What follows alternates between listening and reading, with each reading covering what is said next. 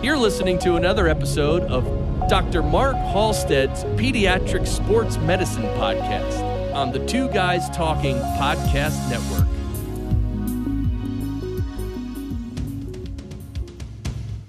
Welcome to the Pediatric Sports Medicine Podcast, hosted by me, Dr. Mark Halstead. I cover current hot topics and recent research in the world of the young athlete relevant to healthcare professionals. This is the Pediatric Sports Medicine Podcast.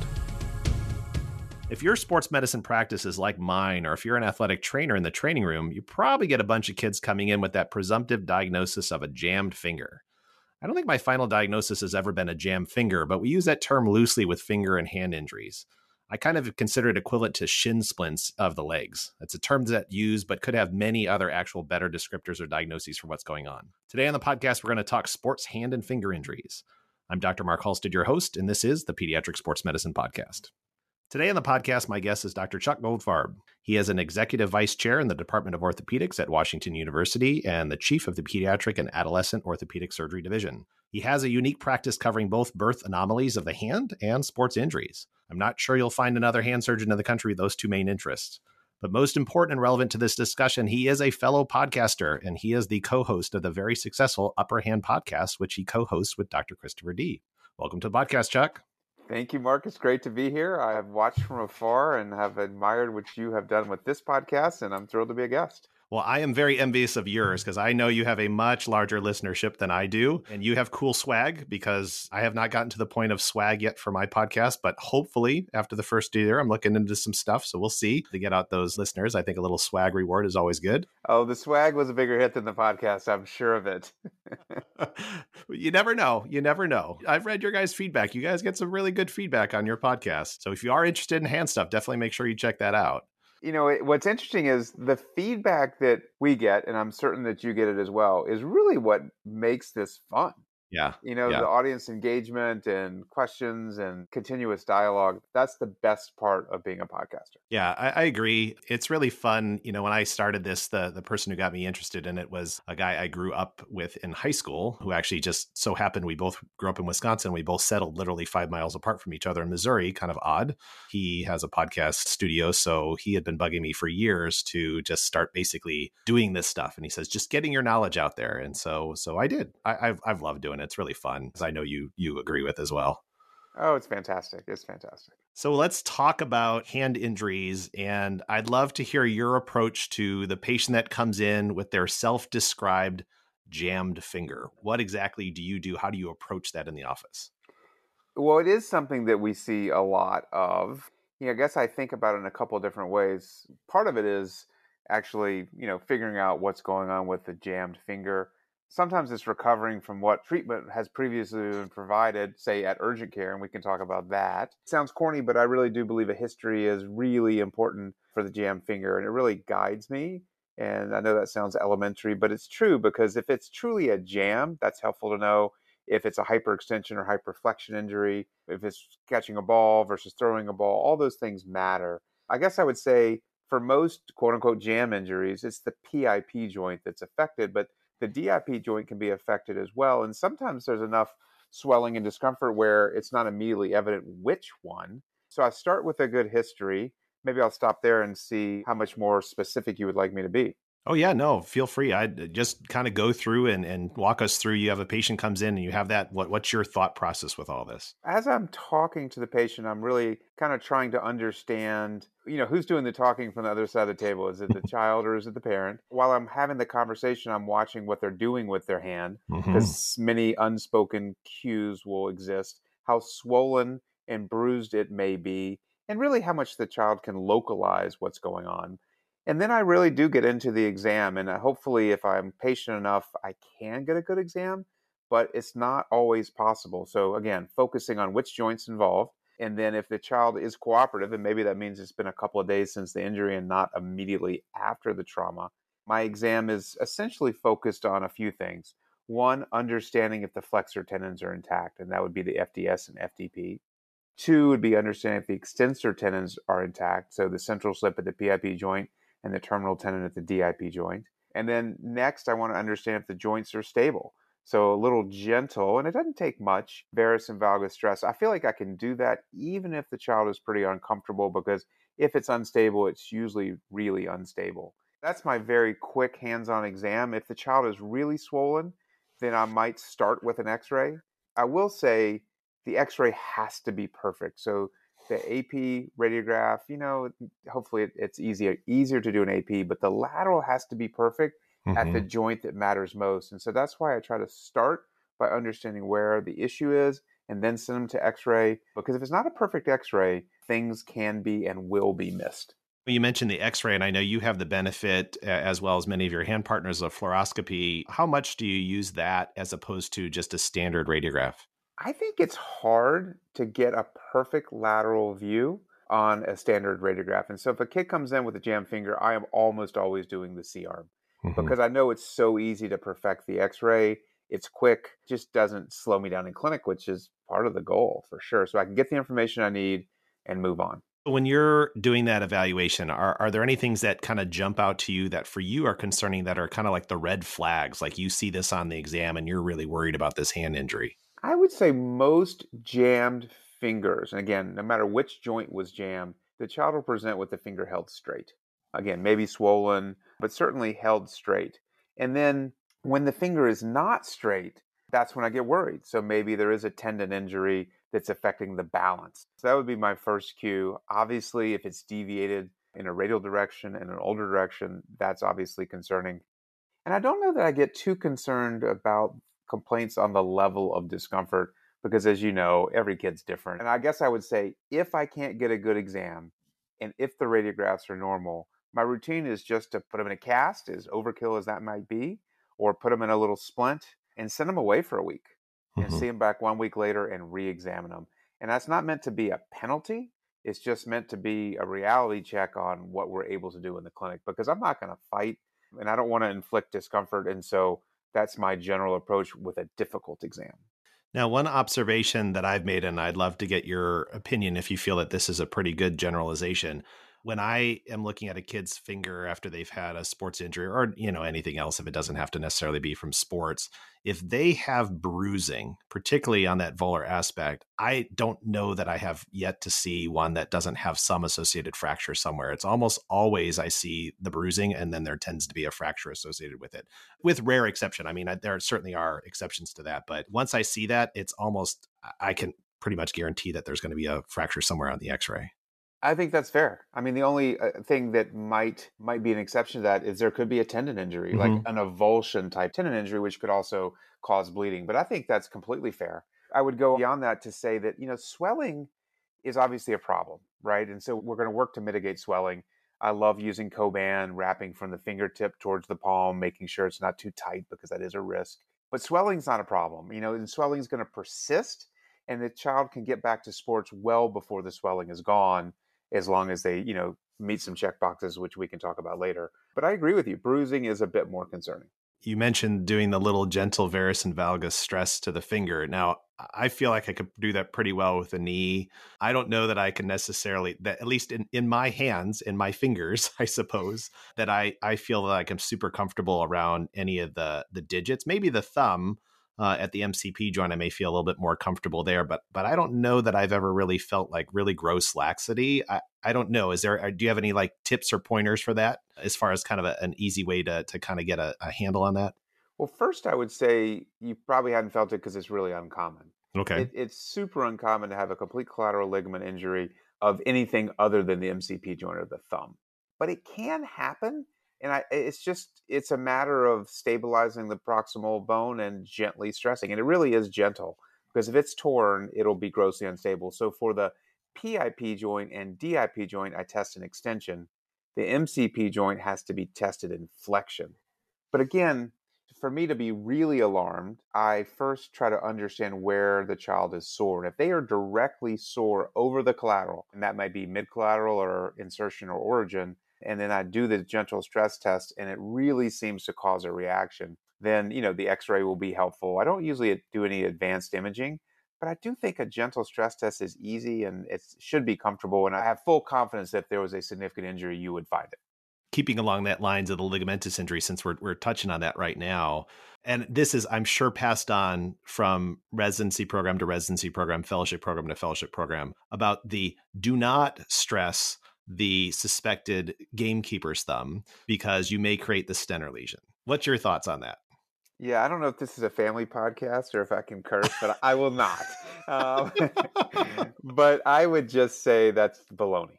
Okay, fair enough. Because I mean, so I used to say that too, and then the more I thought about it, the more I conversed with my peers. The reality is this: the biggest trauma that joint is ever going to have is the trauma that caused whatever happened. And you or I stressing it in clinic cannot come anywhere close to that level of trauma. So we are not going to cause a Stenner lesion. Now, the other critique is maybe there's a non-displaced, for the gamekeeper, a non-displaced base of proximal phalanx fracture, and you'll displace it. Same logic. I don't think that's true. And so I don't mind doing a gentle stress test. But I'll tell you my trick, and if you have access to a mini C-arm machine, is I don't stress them until I go to the mini C-arm room. And then I do it all at once. I can image and stress, and sometimes that little bit of extra information can be helpful. Just for some of our listeners who may not be familiar with the term gamekeeper's thumb, we think about that. We talk about sports. Oh, gamekeeper, it must be something related to sports. But what is the real origin of gamekeepers? We use a lot of different terms for one injury. So we use skier's term, which is allegedly synonymous with gamekeeper's thumb, which is synonymous with an ulnar collateral ligament injury of the thumb MCP joint. Most of us use all those terms interchangeably, and it's not really the intention. 100 years ago, apparently, in England, maybe in the United States, essentially the gamekeepers would wring the necks of the foul in preparation, I guess, for celebratory events. And doing that over and over and over caused a chronic laxity, apparently, of that ligament, or a tear that, just never healed. And so that's meant to imply a chronic injury, but we all use it the same. And skier's thumb is pretty obvious: holding your ski poles, going down the mountain, and your thumb is not protected and you jam it against the snow. So all meant to be the same.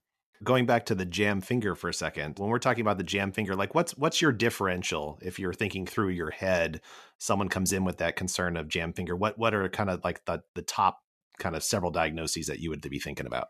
I would say that probably, in assuming there is a legitimate injury, not just a hyper-concerned family, probably the top diagnosis would be an injury to the PIP joint and would be what I term the volar plate fracture. This is an injury, and I'll describe it, but this is an injury. The problem is overtreatment, for sure. And so it is caused by a jam, maybe a hyperextension jam of the PIP joint. And the very volar or palmar and proximal aspect of the base of the middle phalanx is avulsed. And so really the volar plate, which is the volar support of the PIP joint, pulls the small fragment of bone off. And so you have a tiny fracture. And what needs to happen with that injury is perhaps a couple of days of rest, at worst or at most a week of rest in the splint, and then motion. What I usually do if I see them relatively acutely in clinic is buddy tape and work on motion with edema control. The problem we see is not that this ever becomes unstable, because it does not. The problem is not that it becomes a non-union, because it does not. The problem is urgent care, not to pick on anybody, but urgent care always puts them in a finger splint, and you don't see them for 3 or 4 weeks, and then you really do have a problem because the finger gets stiff. Yeah, get rid of the Alumifoam splint. Do you have situations where you would use that? Because I kind of consider the Alumifoam splint synonymous to me as the knee immobilizer in sports medicine for the knee, which we hate the knee immobilizer in sports medicine because it does nothing. There's no injury that I know of outside of a fracture that we may be temporarily stabilizing that a knee immobilizer is necessary. We don't need to use it for ACLs or patellar dislocations or whatever, but it's given out like candy, just like the Alumifoam splint is. So do you have a situation where you would use a standard, just straight up Alumifoam splint? It sounds like my feelings for the Alumifoam splint are equal to your knee immobilizer. I hate it. I'll go so far as to say is I don't remember the last time I used it. If I really think I need a splint, then I need a good splint and I'll send the patient to therapy. But in general, either I mobilize them immediately with buddy tapes, or if it's really something I'm concerned about, I really do put them in a cast. And maybe say it's the ring finger. Then I'll have a fiberglass cast. It'll be a shorter forearm-based fiberglass cast across the wrist, across the MP joint, across the joint of injury, say the PIP joint. And I'll let it rest for a week or two and then bring them back. I don't like Alumifoam, ever. And if we're talking about sports with that volar plate injury, when do you feel comfortable letting that person return to sports? And would it be different from sport to sport? I mean, obviously, I'm going to let a soccer player go back right away because unless they're the goalie, maybe. But what's your thoughts about letting them play right away with that volar plate injury? I think your point is good. Certainly buddy tape is incredibly protective because you have the normal finger, hopefully the longer normal finger acting as a protective device. So soccer would be right away. If it's a hand-intensive sport, if the risk of injury or re-injury is there, I really want them to be able to get back without much worry and with full confidence. My criteria are 3. Number 1, they really do need to be ideally pain-free or at least dramatically pain-improved. Motion has to be improved or really ideally normal. And the problem, of course, if you have a finger where you're protecting it by not moving it fully, I do believe it's more susceptible to re-injury. And then my 3rd criteria is strength. I do use a dynamometer, a grip strength measure in clinic. If I'm really concerned, it's motion, strength, and absent pain. We are going to take a quick break, and when we come back, we will continue to talk with Dr. Chuck Goldfarb on hand injuries. Thought about a career in voiceover? Need a great, cost-effective on-hold message for your organization or business? Don't know where to start? Check out The Voice Farm, your one-stop shop for voiceover needs. Check it out now by accessing The Voice Farm at voicefarmers.com and see what difference can be made with a company that is truly outside the box. From the Voice Box. voicefarmers.com. That's voicefarmers.com. Dr. Mark Halstead here. Do you like what you're hearing on the Pediatric Sports Medicine Podcast?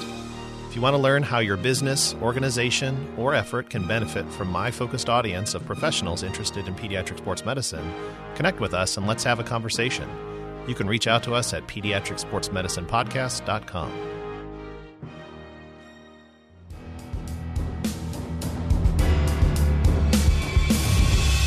You're listening to a podcast hosted on the Podcaster Matrix.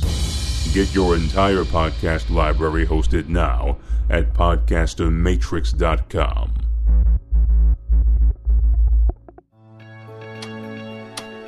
In today's world, time is everything. When editing podcasts, you know as well as I do, time flies. But it's not the good kind of time flying. It's the kind of time that eats a hole in your pocket. Reclaim the time you lose when you edit your podcast. Connect with the Editor Core. The Editor Core is a group of seasoned, experienced podcast editors that'll get your editing done and out the door.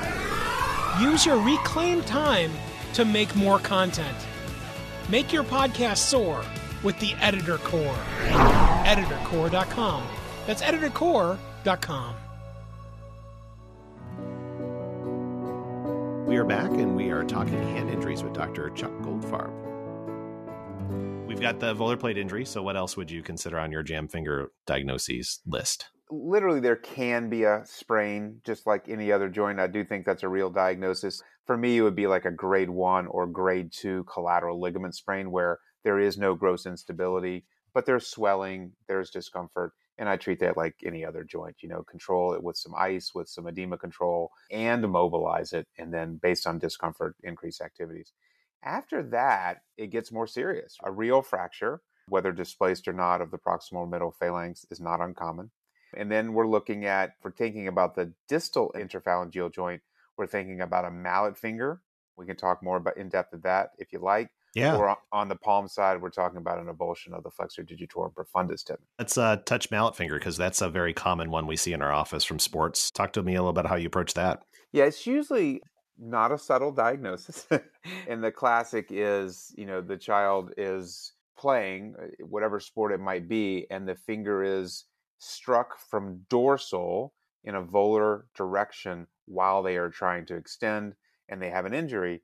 And obviously, we have to distinguish between a tendon avulsion or a fracture. And in the pediatric population, it's more commonly the fracture. For those patients, again, diagnosis is usually pretty clear. I get a C-arm radiograph immediately to understand if it's a break or if it's a soft tissue injury.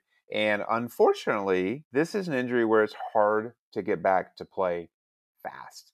And I'll cite Russell Wilson. So one of my friends operated on Russell Wilson.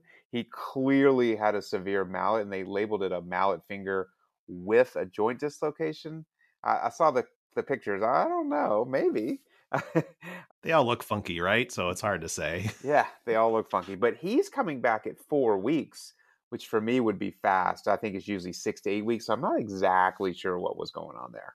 I'm assuming he's probably going to play with some sort of splint on, though, when he's doing stuff, right? I mean, you would think. I don't know if it's throwing hand or not throwing hand, but I would guess he could get away with a dorsal only splint that's taped on. But gosh, if that's his throwing hand, I don't know. Yeah. Anyways, it's pretty straightforward, I think. So if it's a soft tissue mallet, then the joint will be well aligned. And for me, it is a custom splint, full-time extension for 6 weeks. Age doesn't matter. It's 6 weeks. And then I reassess them at 6 weeks. And if they look pretty good, they can go. And that means return to sport. If there's any question, I will splint them for 2 additional weeks for sports and during sleep and let them start working on motion otherwise. My pearl for that injury is when they're recovering, they will be stiff in the sense that they will not have immediate flexion. They will get their flexion back, I promise. Never tell them to do passive flexion. Other than that, they can kind of get back to activities. Fractures are trickier. And while it used to be that if it's more than a third of the joint surface, you have to have surgery, those criteria are not firm. And most of us feel that it's really if the joint is aligned, and that's why you need the perfect lateral x-ray. The joint is aligned, splint it, and it'll be fine. But it gets hard when it's a big chunk of bone and the finger looks funny. And so I tend to operate on those more, even if the criteria are not clear. You mentioned the custom splint for the mallet finger, and you and I are in the same department, and I use the stack splint, just the off-the-shelf one. What is your reasoning for a custom splint? It's not like I have the same resources you do. That's what I've always used. I haven't sent them for custom splints, and I haven't had any issues with getting these things to seem to heal. So I'm kind of curious your reasoning for the custom. Again, as you always do, it's a good point. I do have a tinge of guilt because we're using resources, and sometimes these splints are not inexpensive, the custom ones. I do think it's a better splint. It's more comfortable. And I know from at least my own experience that the chance of compliance, and for me, compliance it's 100% of the time, 24/7, no exceptions. It's better with a custom splint. But in the right patient, a stack splint that is well fitting is totally fine. And you're probably more appropriate to use that, to be honest with you. So I don't have any objections to that, just not a blue foam splint. I think the only issue with those sometimes is sometimes depending on the kid's size of the finger, sometimes their finger doesn't fit the size bigger or the size smaller.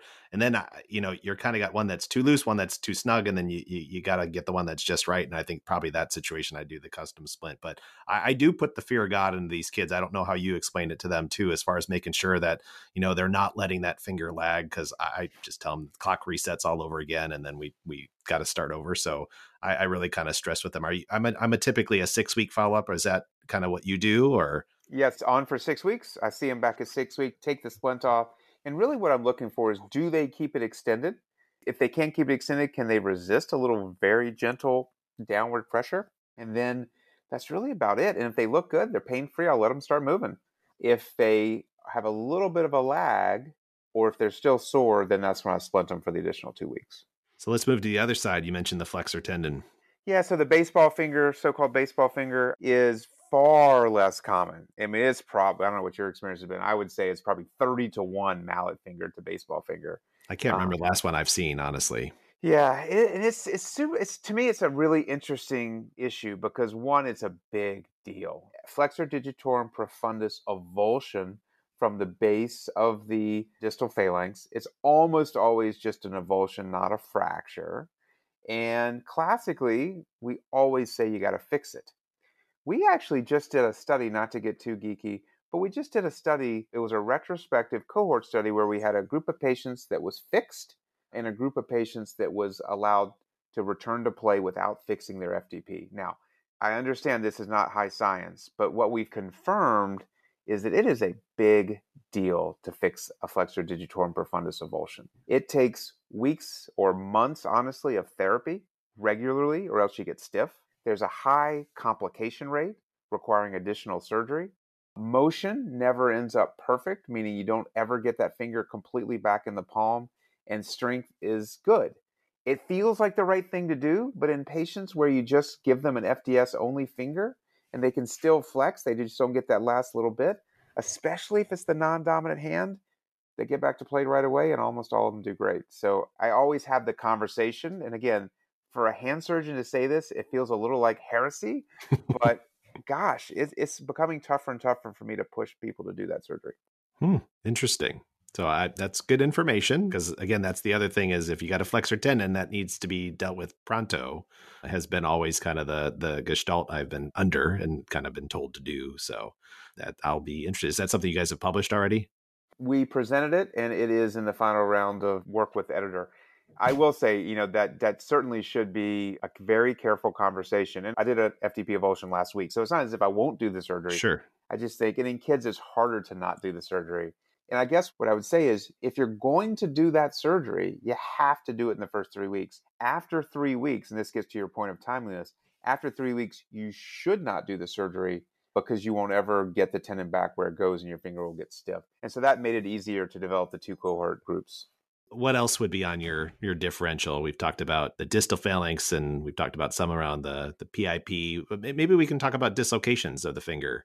I mean, what are some concerns and some things you think about a dislocation? I mean, I think most athletic trainers out there have dealt with enough of these. You see the kid come over the sidelines and they're holding their hand, and then, someone reduces it right there, and then, you tape them up and send them back out to play kind of thing. What's your kind of approach to that and your thought process through that, reduction, go play? I'll tell you, one of my strongest sports memories is, when you and I, we took care of the Rams. And I remember the first time I walked into the Rams locker room, and being the dorky hand surgeon, what did I look at? I looked at hands.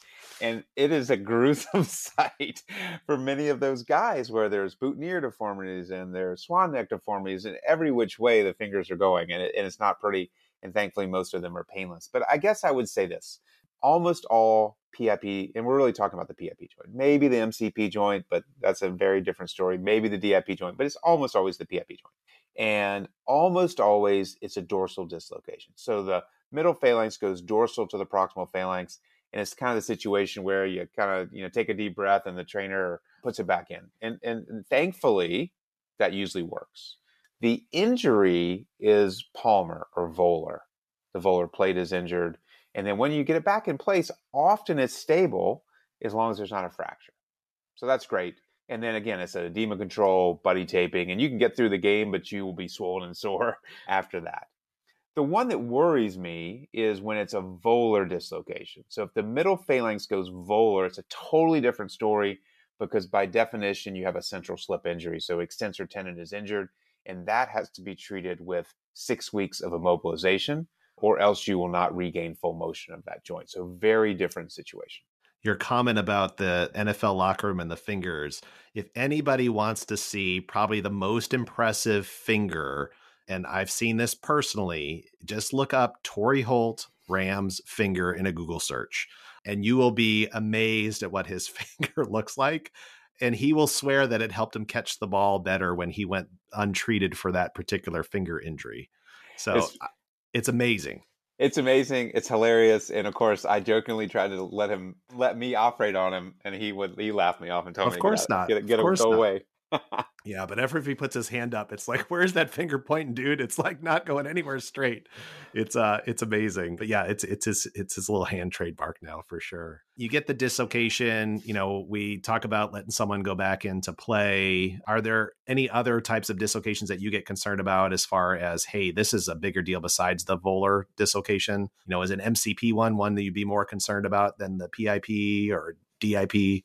Yeah, well, the MCP is interesting as well, because most of those, I'll cite another great sports example. I don't know if you watched the national championship game for football. I happen to have been, you're a Wisconsinite, I'm from Alabama. Mm-hmm. And so of course I retained my fanboy status for Alabama football. And I don't know if you remember, but one of the receivers had an MCP joint dislocation, and you could see what was happening. It wasn't a PIP, it was definitely an MCP.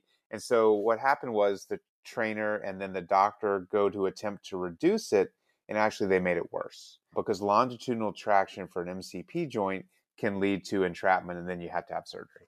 And that's exactly what happened. And I think, no, I'm not casting any stones, but they went into the tent.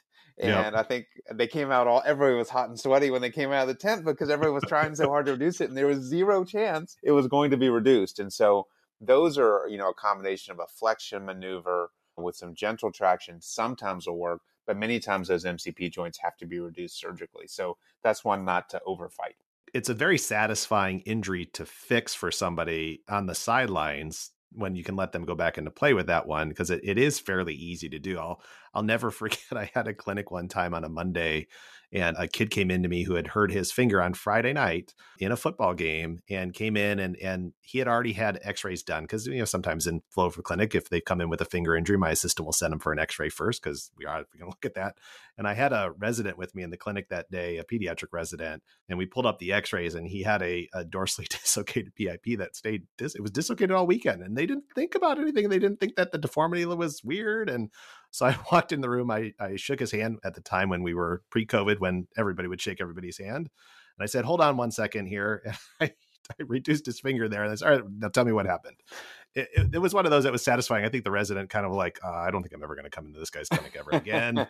That's what they do on a regular basis here. But it was one of those things that it was easy to do and it's very satisfying. And he felt a zillion times better after he did it. I just was surprised that he went 3 days with it being dislocated and didn't really think to get it looked at or treated until Monday. But I've seen the same. It is remarkable. And it's generally tough kid, and the deformity just must have been interpreted as just swelling, I guess. I don't know. Right. I guess. We have that discussion a lot. Kids get very concerned and parents get very concerned about the persistent swelling after an injury around one of the IP joints. And, I always kind of give them the analogy that, if I took the swelling that was in your finger and put it in your knee, no one would ever notice that you had that swelling there. So it looks like a lot because it's a small joint. But do you, outside of just reassurance, is there anything ever about the swelling in that joint that you do more? I mean, you mentioned doing the Coban to try and help deal with the swelling, but is there anything else that you kind of talk to parents about or the athlete about? I don't. As long as you've assured there's nothing else of significance going on, and even if there's a fracture and you treat the fracture, or there's a dislocation, you treat the dislocation. I tell families that the swelling, the pain will go away. And for all these injuries, it does. The swelling can be there for 6 months or more. And I think if you tell them that early, it takes away all the concern. And all of a sudden, it's not that big a deal. As long as the kid can move, pain's under control, strength, and they forget about the swelling. But it does go away. I'm sure we've all jammed our own fingers. And I jammed my wedding ring finger and couldn't put my ring on for a year. I mean, it's unbelievable how long these joints can stay swollen. So it does go away, and it doesn't stress me out as long as I've ruled out the obvious. And I've always, you mentioned your 3 criteria as far as getting back into sports. And I always tell them the swelling is not part of that criteria for me. I'm not worried about the swelling as much as I am the pain and the function and the strength, as you kind of talked about. If they're pain-free, they're functioning fine, but it's swollen, I don't worry about that so much in that situation as far as letting that kid go back and do stuff. Yeah, the other thing I would say that, as a really anal retentive hand surgeon is I really do pay careful attention for the alignment of the fingers. And that's more relevant for fractures, but occasionally with kind of subtle dislocations or a dislocation that reduces and maybe not perfectly, understanding the alignment. So when I check a kid's finger, again, they usually come in with extension. So you can check their alignment pretty easily with extension. I always compare it to the other side because deformity that may be hereditary is symmetrical. So I check them in extension, which is easy. And depending on the timing of the injury, I try to check them in mid-flexion. And I try to ask them to put both hands at the same level of flexion. And then if it's been a little while, then they can make a full fist. And I'm trying to assess the nails and the alignment. If they can't quite get down, I will use tenodesis. So if I'm trying to get them to flex their fingers, I'll extend the wrist, which flexes a little bit. And then sometimes squeezing the forearm will simulate flexion. So those are the little tricks that I think can really be helpful in the clinic. And sometimes if you're talking through it, the kid and the parent don't even know you're examining them, and it can really be gold. Yeah, good little pointers there. We'll kind of finish up with this is just, as you as a hand surgeon, are there things, specific hand injuries that you feel absolutely should be in your hands, an athlete's injury, and we won't give every possible injury possible here, but that you think absolutely needs to be in your hands? Obviously there's always a comfort factor there. Some sports medicine docs may be much more comfortable dealing with hand things than another. And obviously you should be referring if you don't feel comfortable dealing with it. But are there things that you think you really has to be in your hands? I feel so lucky working with you and at an institution like ours where we have really regular communication in all directions. And so I've never, ever felt like, oh my God, I wish he or she had said that to me sooner. I guess the ones that alarm me from a finger perspective would be injuries on the flexor side, so flexor tendon injuries, and like a mallet fracture, so a DFB joint fracture that's borderline. Obviously, I'd rather be involved with that. I think I probably should be involved with volar dislocations of the PIP joint. Gamekeepers, if as long as the examining physician is comfortable, I don't think I need to be involved. And the one other injury I'll throw out there, just because it can be so problematic, are scaphoid fractures. I know we're mainly talking about fingers, not wrist, but I think all listeners will appreciate there's just a lot of nuance there, and especially depending on exactly the fracture and interpretation of displacement. That's another one that can get tricky fast. And so I tend to enjoy seeing those sooner rather than later. Sure. All good stuff. And I agree. You are a huge, great resource. You and Lindley Wall, especially since I deal a lot with that pediatric age group. It's great having colleagues who are readily accessible and really just willing to just take a quick look at something and just give us reassurance and say, nope, yeah, send it my way. That makes a big difference. So I think, obviously for those of the sports medicine physicians that are new to practice, that's where it's really helpful to make sure, whether you're in private practice or in academics, make sure you get those relationships with your specialist early on in your practice. I can't stress that part enough, because once you have those good relationships, then it makes things a zillion times easier, as far as I can just say, hey, I'm going to talk with one of my hand partners and I'll let you know what they think. I think we're probably going to be okay, but I just want another set of eyes. And I think that reassures families too, that that you are doing that due diligence and just saying, hey, I'm getting one other look at this, and go from there. Yeah, that is super advice. And I would say to the younger sports medicine specialists out there, if you're finding that specialist is not eager to have a relationship and not willing to take the time in an expeditious fashion, it shouldn't be 24 hours later, in my opinion, then find another. It's a great relationship. It works for the patient. It works for Mark. It works for myself and my partner, Lindley Wall.